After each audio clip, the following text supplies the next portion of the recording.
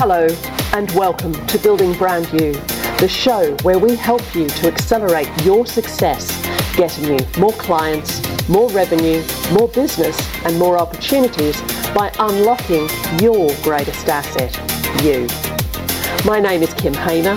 I'm an international business coach, a recognised global expert on leadership and visibility, and I designed this podcast for you to help you unlock what you already have and to give you a whole host of tools and techniques that you can implement in order to accelerate your success and build your own brand you. We also publish exclusive material, offers and behind-the-scenes content in our Building Brand You Facebook group. And if you'd like to find out more about our Building Brand You coaching programs, you can book a free 20-minute call with me where we'll explore where you are and whether Building Brand You coaching is the right fit for you. You'll find both of those links, as well as many others, in the show notes. So let's unlock this episode and lift the lid on what's next in Building Brand You. Hello, everyone, and welcome to this episode of Building Brand You. Today's an On the Bookshelf episode, and the book I want to talk about today is Atomic Habits by James Clear. Now, this was out for a little while before I read it last November, and I really got so much out of it. Those of you who know me well and have been coached by me specifically will know that I talk about another book called The Slight Edge quite often. And I find that always a really excellent place to start understanding the small things that we can do every day. But coming across Atomic Habits really complemented that reading for me. It's really excellent.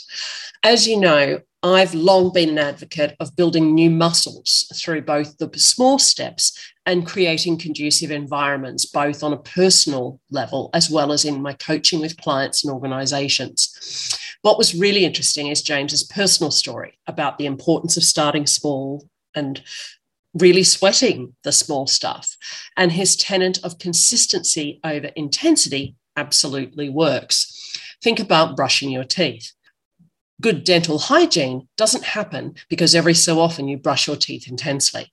It happens because you brush your teeth consistently. The little and often over time is the thing that transforms lives, and Atomic Habits provides both a framework and pragmatic examples and tips to help you get there. I want to talk in particular about one of the sections, and it really starts with thinking about the aggregation of marginal gains, a practice brought to the British cycling team by Dave Brailsford, who was their performance director from 2003. What was interesting is that he focused on just the small marginal improvements we can make every time we do something or we perform. And that's what builds up over time to create remarkable results. In the example of British cycling, in the 10 years from 2007 to 2017, they won 178 world championships, 66 Olympic or Paralympic gold medals, and 5 Tour de France. Now, there's lots written about small habits and the things we can do. And what I want to focus on today is the role or the job that your environment plays in actually underpinning these small habits. And James talks about this in such a simple way. Your environment contains a whole lot of cues. It's a context that feeds our habits. And James talks about making the good cues obvious and making the bad cues invisible or harder to reach or hidden. Like everybody else, I've been one to hide the chocolate and crisps at the back of the cupboard so I don't get tempted. But what's interesting is not just the hiding of the bad cues, but starting the good habits and looking for the good cues that inspire those behaviours as well. So my morning routine is actually something I've built over time. Now, the routine changes, but my morning is structured. And what I do is put things in place so that I'm not distracted by anything I'm either not supposed to do or find unproductive in the morning. I mean, let's face it, it's easy to get scrolling on your phone and lose an hour, then realize you need to get dressed to leave for the office or jump on Zoom for yet another call. But my morning routine consists of going to the kitchen and making breakfast first. So I eat my breakfast in a chair overlooking the back garden. But it also has a little table where two things sit. One is my gratitude journal. And in that, every morning I write 3 daily gratitudes. So that's 3 things I'm grateful for, just small bullet points, nothing long. On that page, I also write what my intention for the day is. And the intention is a being, not a doing. So it might be being compassionate. It might be being a safe space. It might be being productive. So I set that intention for the day. So in less than 5 minutes, I have completed one of the fundamental aspects of mindset and bringing myself to the day. The other thing that is there is my reading. And when I say my reading, I mean my learning reading. I am always reading some sort of memoir or business book or something to increase my knowledge about the world. And that also sits on the little table beside where I have breakfast. So actually what I've done is build some cues together, and they've created a morning habit for me because my environment is set up to support that. I don't have my fun reading. I don't have other things there. That is what I do in that place. Now, we could also think about it from a work point of view. So I have a marked 1 litre water bottle on my desk, and it has 6 markers on it. But those things make me realise how much water I'm drinking and keeping track of it. So it's a very obvious cue, and it sits on my desk.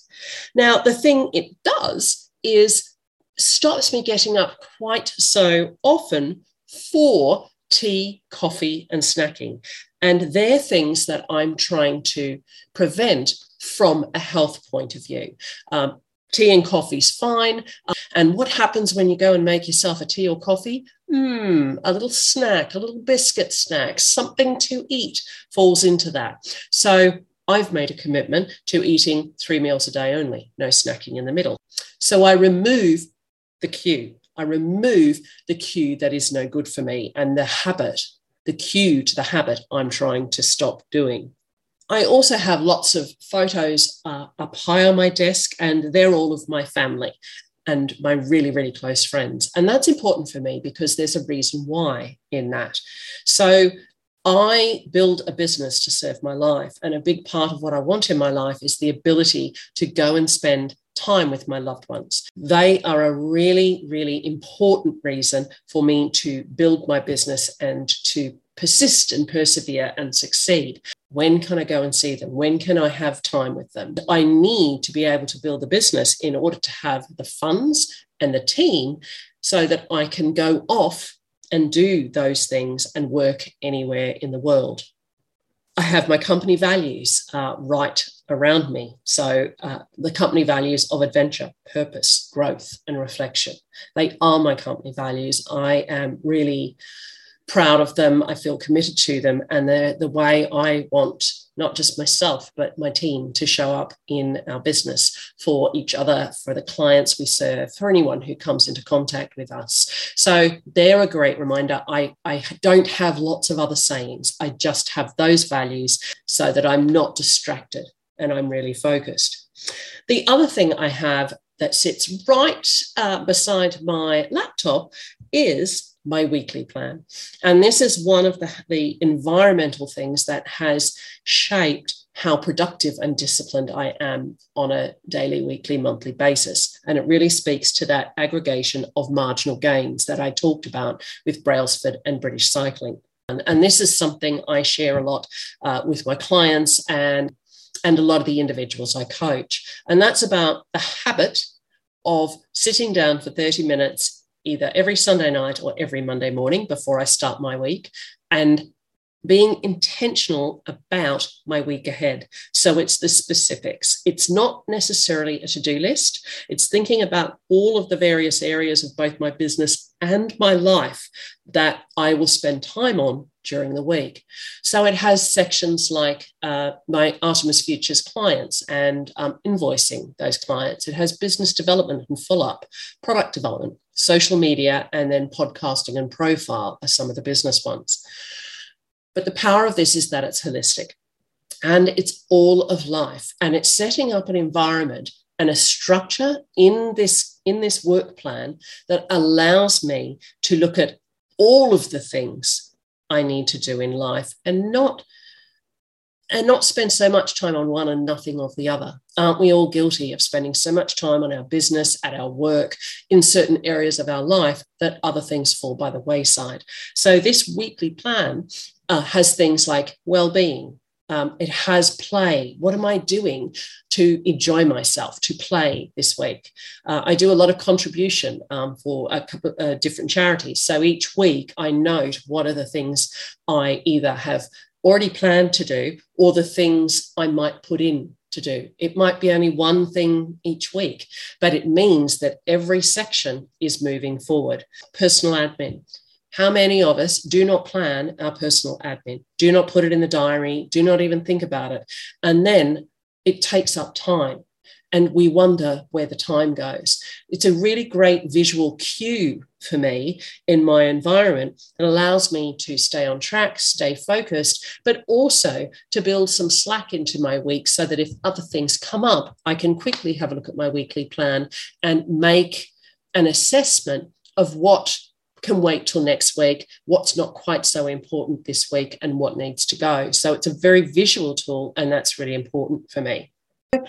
I wanted to share that as a way of allowing you to think about the job that your environment does for you. So my breakfast in the morning, it's a certain time of the day, it's a certain place in the house, there's a certain set of conditions. But as long as those conditions are the same, that place in my house does a particular job for me because I've set it up to do that. So they are just a couple of examples of the way small changes in context can lead to larger changes in behaviour over time.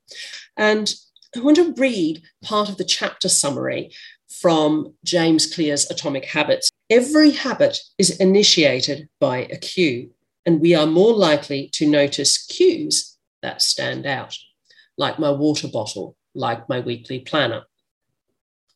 Gradually, your habits become associated not with a single trigger, but with the entire context surrounding the behaviour. If we make the cues of good habits obvious in our environment, that whole context becomes a positive cue for the behaviour that we want to produce. What are some of the habits that you do, maybe thoughtlessly, without even thinking about them, that are encouraging some unsupportive or unproductive behaviours, some habits that you'd like to break? By being conscious about those habits and those cues in your environment, how could you reframe what you're currently doing to produce tiny changes and, over time, remarkable results? I'm going to leave that with you to have a go at this week. Enjoy exploring that, and I'll talk to you next time. Bye-bye. Thank you for listening to the Building Brand You podcast.